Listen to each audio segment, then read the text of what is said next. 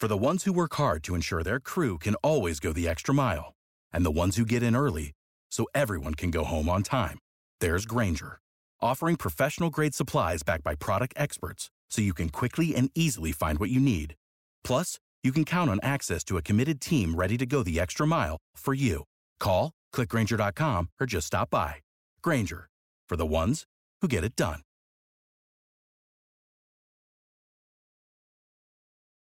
Every team, every topic, everywhere. This is Believe.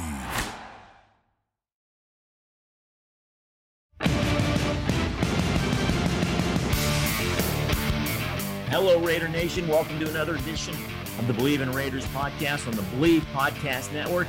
I'm Dennis Sackerman. Pleased to be joined by former Raider great Stanford Routt.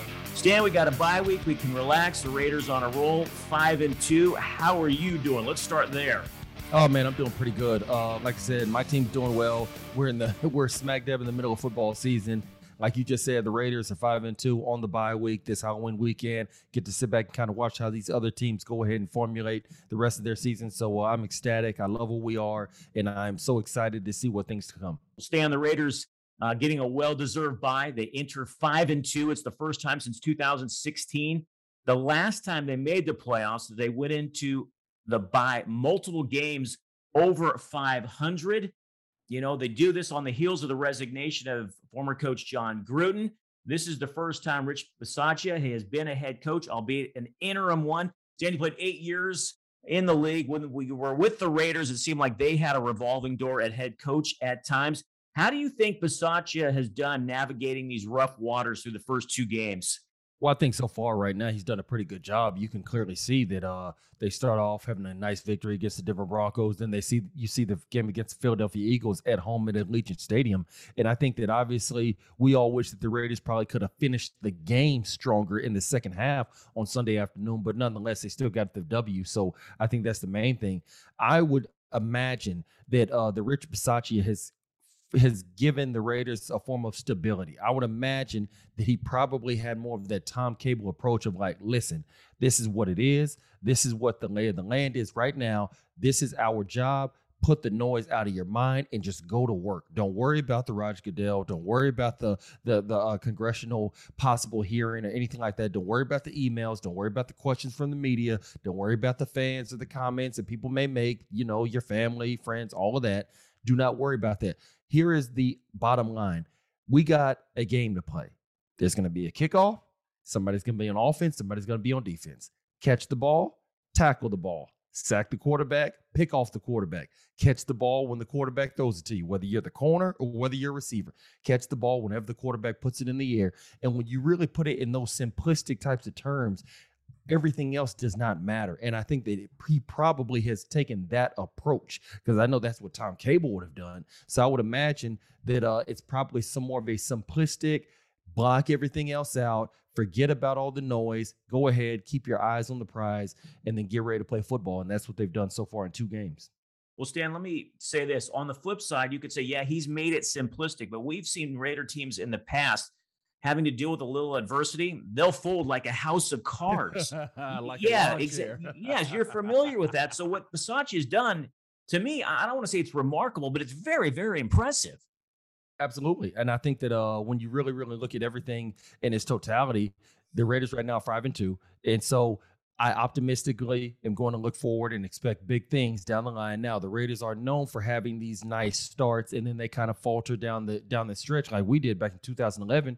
Start off the year 7-4, then we go 1-4 in the month of December and just completely implode. So I'm hoping that that's not the case.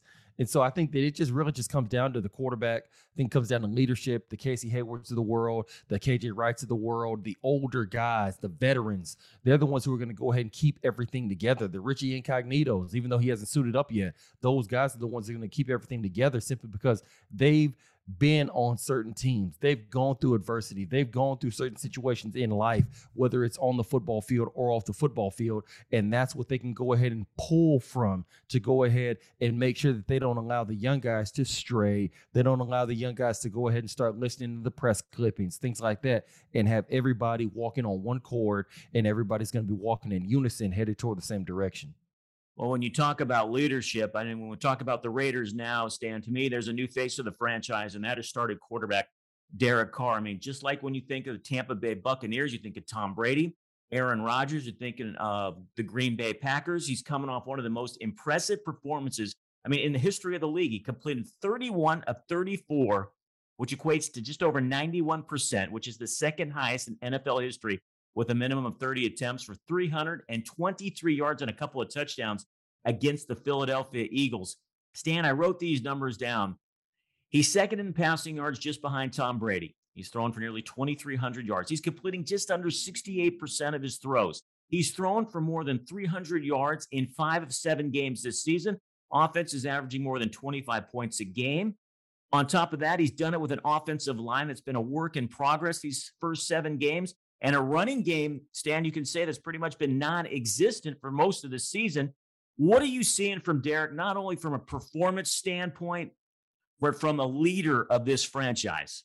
I would probably say the number one thing is that how direct he is. You can tell that he obviously knows where he's going with the ball. And this is exactly what I'm going to do with it. This is where I'm going to throw it. And he's going to put everything on a rope, on a dime, on target, and everything like that. So I would probably just say probably just the directive of it, of actually knowing and being precise with, okay, this is what I'm going to do. And I think that right there, when you look at the greats, the Tom Brady's, the Aaron Rodgers, like they know what they're going to do with it. They're taking the initiative where this is exactly where I'm going with the ball. I know it pre-snap because I've already seen this defense before. I know how they're going to go ahead and move. I know how they're going to go ahead and shift. So I would probably say that probably is the most thing that's impressed me the most this year. But I will go ahead and say this because I know there's a lot of naysayers listening.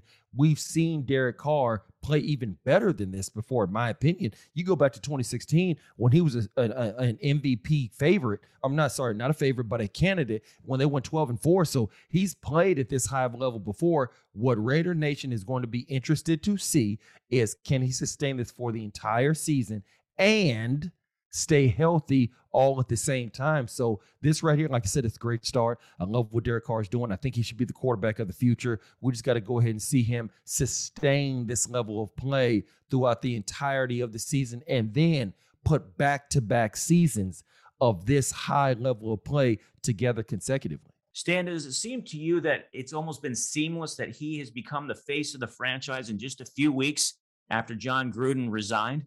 That's not really surprising to me. I mean, he's been the quarterback. He's been the starting quarterback ever since he got drafted. What was it, 2014? So the notion of the starting quarterback being the face of the franchise, that's not something that's highly fanciful to me. Just because, like every other team in the league, you look at the Cincinnati Bengals.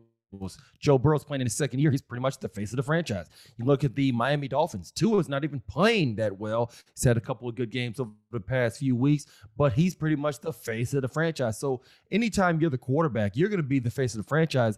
Obviously, sometimes when you're the Tom Brady's, the Aaron Rodgers, the Drew Brees, the Peyton Mannings of the world, because you're a stellar talent, but also just by default, just because you're the guy who touches the ball every single play. So that's not something that's surprising. But nonetheless, like I said, I think that Derek Carr is obviously right there in that second tier of quarterbacks. You got the Mahomes, you got the Bradys, you got the Rodgers, you got the Russell Wilsons, you got the Josh Allens of the world. And I think Derek Carr is right underneath that group of 5 that you would probably go ahead and put at the top of the heap, right there in that 6, 7, 8 number right there. And I think he has a lot of room to ascend, and I think he can do that this year if he leads this team 5-2 right now, 2021 Las Vegas Raiders. If he leads this team to a division title in the same division that has a Justin Herbert, who's a budding superstar, even though the game against the Baltimore Ravens notwithstanding, you got the Pat Mahomes, have been the past 2 Super Bowls so far this season, right now stubbing their toe out the gate at 3-4 or 3-3 or whatever their record is. Yeah. And so the start of this season notwithstanding, I think that would be a huge notch on his belt to go ahead and win the AFC West in this division right here, where you still have a lot of these top-notch quarterbacks. I think that'll be a huge notch on his belt to go forward. Well, BetOnline is back and better than ever. The new web interface for the start of the basketball season, and more props, odds, and lines than ever before. BetOnline remains your number one spot for all the basketball and football action this season. Head to the new updated desktop or mobile website to sign up today and receive your 50% welcome bonus on your first deposit.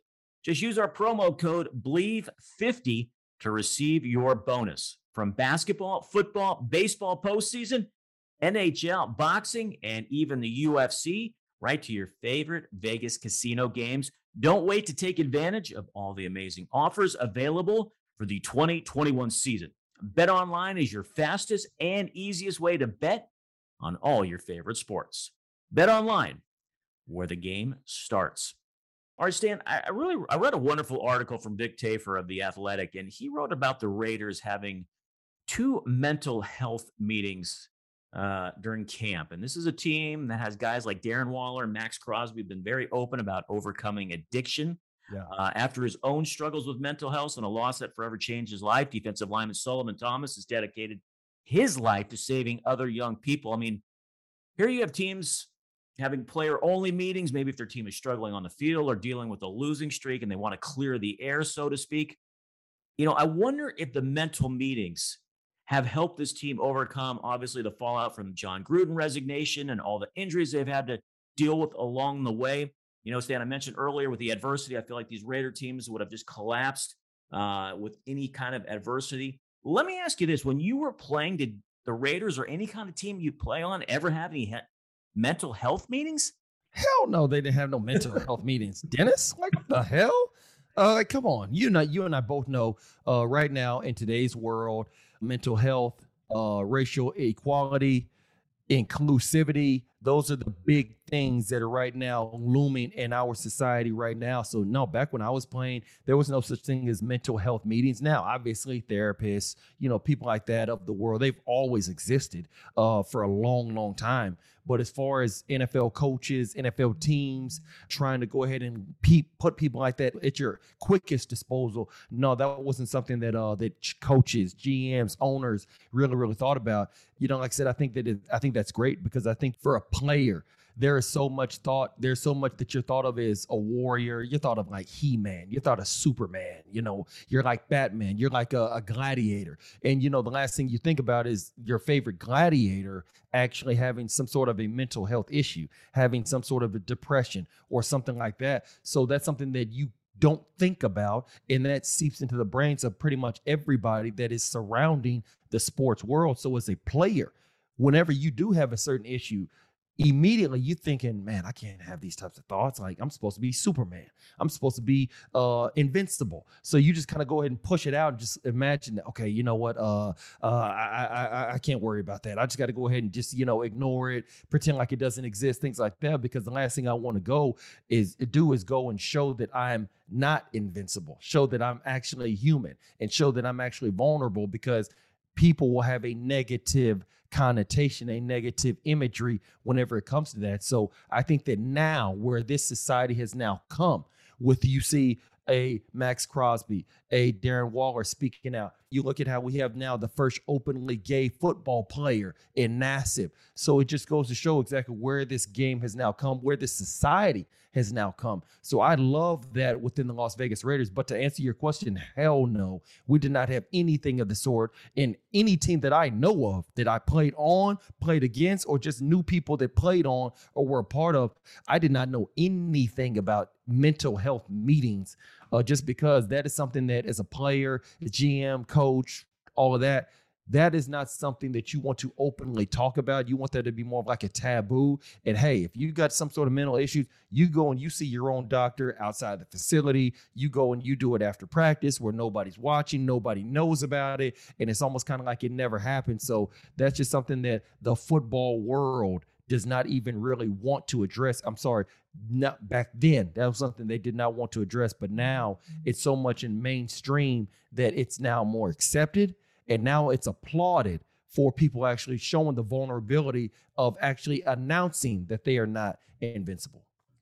Stan, watching the Raiders-Eagles game, Eagles starting offensive lineman Lane Johnson, he had missed the previous 3 games dealing with mental health issues.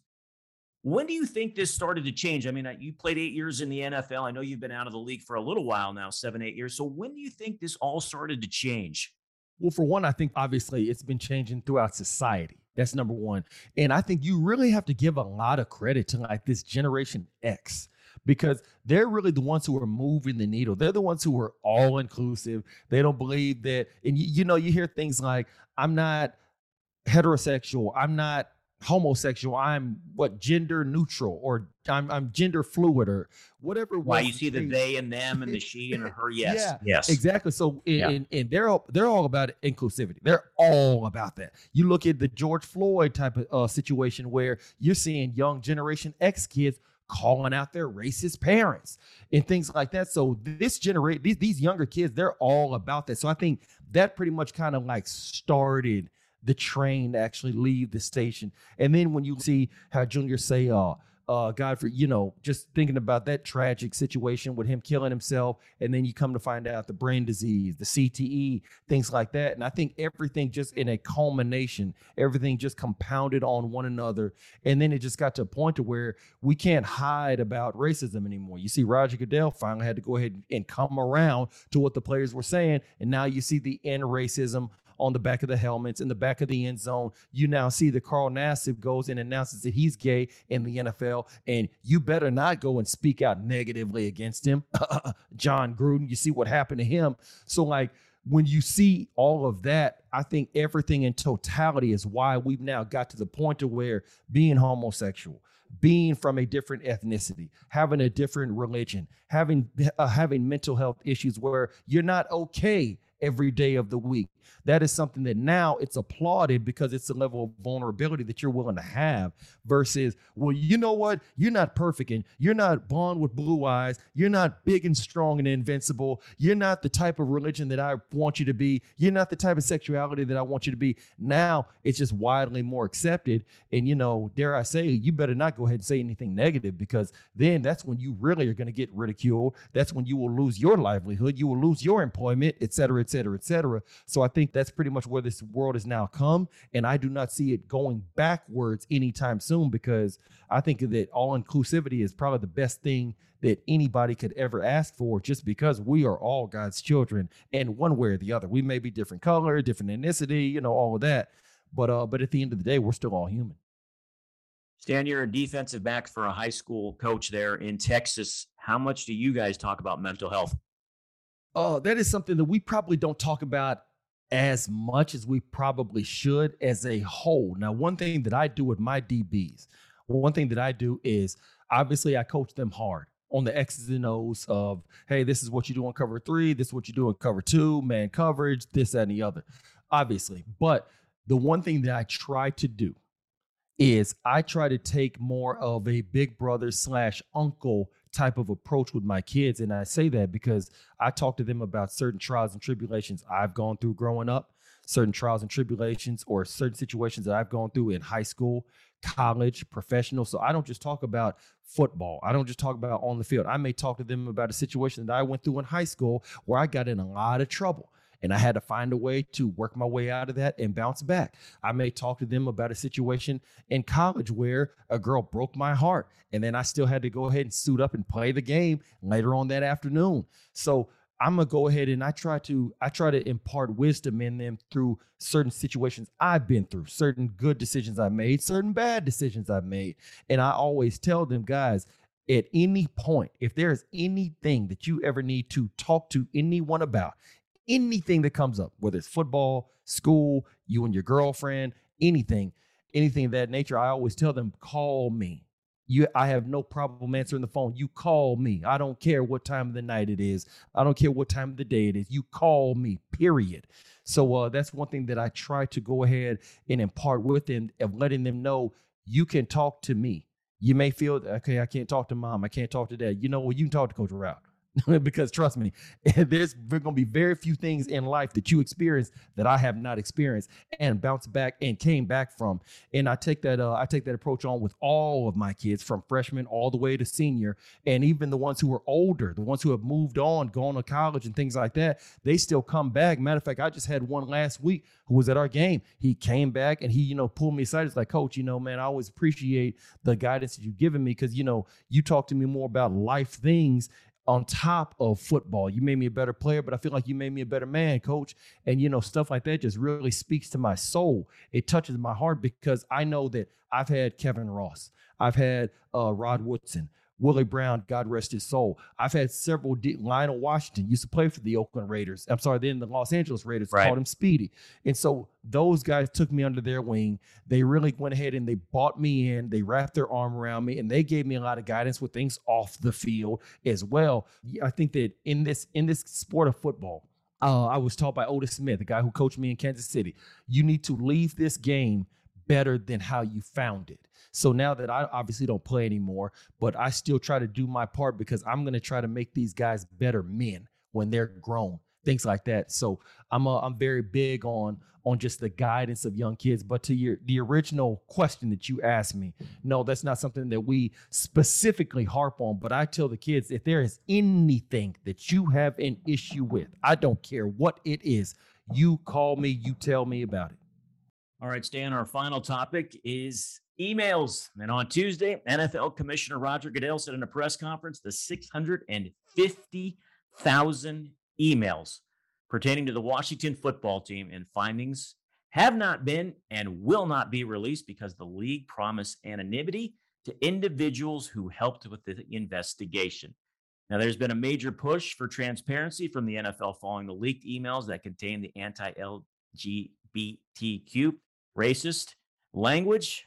This press conference is also less than a week after two House Democrats penned a letter to Commissioner Goodell pushing the commissioner to give Congress the findings on the Washington football team investigation and how the league handled the matter. Goodell added that Daniel Snyder has been punished and that he hasn't been in charge of the Washington football team for 4 months now. One thing everyone needs to remember, Stan, Roger Goodell works for the owners. He works for them damn owners. Always remember that. Yep. This is a small fraternity of billionaires. Let me repeat that. Billionaires who are going to do everything they can to protect themselves. I mean, If there wasn't anything to hide, then they would have released them and gone with the narrative stand. Look, nothing to see here, And FYI, Mark Davis did say at the owners' meetings that he wanted those emails to be released. I don't think they're going to be. I don't think we're ever going to find out. What are your thoughts on this? Oh, wow. There's a lot to unpack with that. And I say that because this stinks, Dennis. It stinks. And this is the type of stink that you better go and you got to put this all the way outside of the landfill. You can't go put this in your trash can in your driveway where they come pick up the trash on Tuesday or Thursday. This stinks. And I say that because it stinks from so many different angles. And I say that because like what you just said, these are billionaire owners. They have congressmen in their pockets. They have politicians in their pockets. Come on, they're rich. We all know that. So that's number one. Number two, come on. Like, just a few days ago, the owner, not Bob McNair, God rest his soul, Cal McNair of the Houston Texans, had to just make an apology for something he said back in May, where he was on the golf course. That's where a lot of them like to hang out at. And he said, sorry, I wasn't able to, be around you guys more because of the China virus. He had to go ahead and apologize, talk about blah, blah, blah, blah, blah, yada, yada, yada. I don't mean it, blah, blah, blah. Even though I said it, I didn't mean it. That's what they all do. So you can't tell me that there is not a few of those in those emails. A few. Not more than a few. A lot more than a few. I know. I'm trying to be respectful. I know you are. I know. A few racial remarks, maybe homophobic. Definitely misogynistic. So you can't tell me there is not some juicy stuff in those emails. And the simple fact that Roger Goodell is not going to release him already speaks to he's got something to hide. But people have to remember this. Roger Goodell don't work for you. He works for those owners. Roger Goodell makes like $40 to $50 million a year. He's the highest paid player in the NFL, and he don't take one goddamn hit every Sunday afternoon. That's one thing that people have to understand. The owners selected him. There's a reason why they selected him. Roger Goodell, from what I understand, started off at the NFL league office as like an intern. Way back when, yes. Exactly. And now he's the commissioner? So clearly he knows how to strategize. He knows how to finesse his way up that corporate ladder. And kudos to him. But I think a lot of people got to understand is that Congress, they've already stuck their nose in this. They're already trying to go ahead and, like what you just said, pinpoint certain letters and urging Roger Goodell to go ahead and release these. Those owners are pushing back like, hey, Roger, we pay you about $50 million a year for a reason. You got to go out there and take those bullets. You got to go out there and take whatever heat that you're going to have to take because, hey, man, don't release these emails. We got so much stuff that's in them that we don't want the world knowing. This is how we really, really talk. And so it stinks from so many levels because you know that there's something in those emails, but you also know that the way the NFL is, and that shield is thick. That shield is Teflon. You know it is going to come hell or high water for those actual emails to be released. And with John Gruden being somebody who was emailing Bruce Allen from his personal email account, that's what made it easier for his to be released. But if you got said owner who's emailing from, the company email address, then he can go and hide behind, I don't know, some sort of, franchise confidentiality, blah, blah, blah, mumbo jumbo. Something some lawyer can go ahead and drum up and show that, these shouldn't be released. So it stinks from so many different angles because I don't think we're ever going to find out. Congress can go ahead and get involved. I would love to see them get more involved and actually compel the NFL, Roger Goodell, to go ahead and release emails, go to the deposition, say what it is he knows, things like that. But I think that we're still probably about 4 or 5 steps from that actually happening. But to your point, though, Dennis, I think it stinks. And it does because there's something in those emails. It is. And from what I've heard, from what I've been told, the John Gruden stuff is just the tip of the iceberg. Now, are we ever going to actually see what's in the iceberg? We know that the Titanic had a chance to go ahead and kind of see a little bit what was in that iceberg. But other than that, I think that we will probably go the rest of our days not knowing exactly what is really in those emails. And it's sad, but it also just goes to show the NFL is its own entity. The NFL is not a choo-choo train. The NFL is a runaway freight train. And it's going to take a serious act of God on this planet for the NFL to roll over and just allow somebody to come in, pull up the blinds, look through the windows and see exactly what's really, really going on in here. It's going to take a strong force to be able to do that because, like I said, when you're dealing with one billionaire, that's already bad enough. When you're dealing with 32 of them, that's even tougher. Good luck. So, yeah, exactly. So that's why I say it stinks from so many different angles, and it just goes to show in this world, we all know money talks, bullshit walks. Absolutely, Stan. There was a couple of former Washington football team employees at those NFL meetings, and they spoke with the media for about an hour, and they were trying to get those emails released as well. Stan, all that being said, and I know I'm not alone in this, I got to head to the airport. I'm going to probably leave a little bit early so I can go watch the Green Bay Packers play the Arizona Cardinals because it's going to be a good game. I got to make my suicide pick for Sunday because I'm in this pool and I can win some money, On Sunday, I'm going to lay on the couch, which is a good game. Let me flip through the channels. Let me see which game I want to watch. What's an exciting finish? So as you said, that shield is Teflon proof. And yeah, it is. You know what? We love the game. We do. As fans, as former players, we love the NFL. And this is just one more crisis that it's going to deal with. It's going to move on from it. It's going to deal with another crisis and another crisis. But you know what? We're just going to keep coming back for more and more and more. And I think what a lot of fans have to understand is this, is that you can be a fan of something. And this is something I learned early on.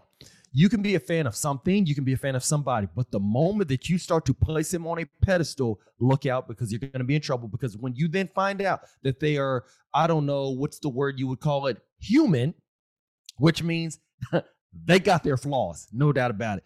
That's when all of a sudden you feel like somebody just told you the Santa Claus doesn't exist. That's when that's like being told the Easter Bunny doesn't exist. And I think that that's where a lot of times fans, they fantasize with their favorite player, their favorite team, their favorite owner, whoever.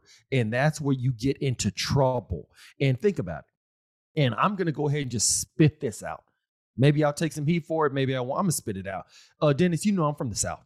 Right. I'm from Austin, Texas. Still live in Texas. Texas, we all know, was what? A Confederate state in the Civil War, if memory serves correctly. Yes.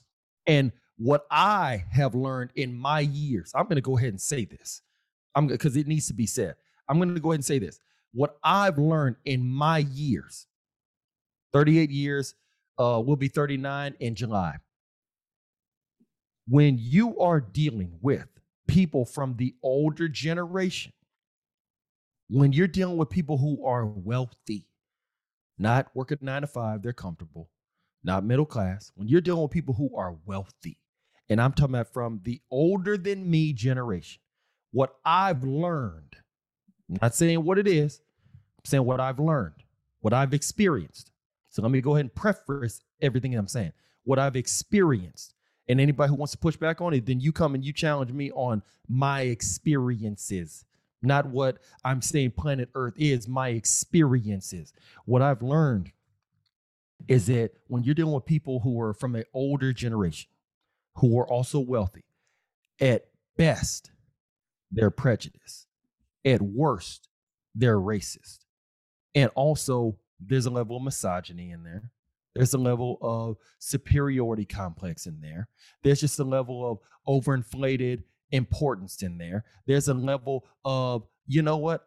I can get away with anything I goddamn want to because I can just pay my way out of it. So that's why it's not surprising to me when you really think about it. So let me just go ahead and just end it with that. So I think that's what fans have to go ahead and understand.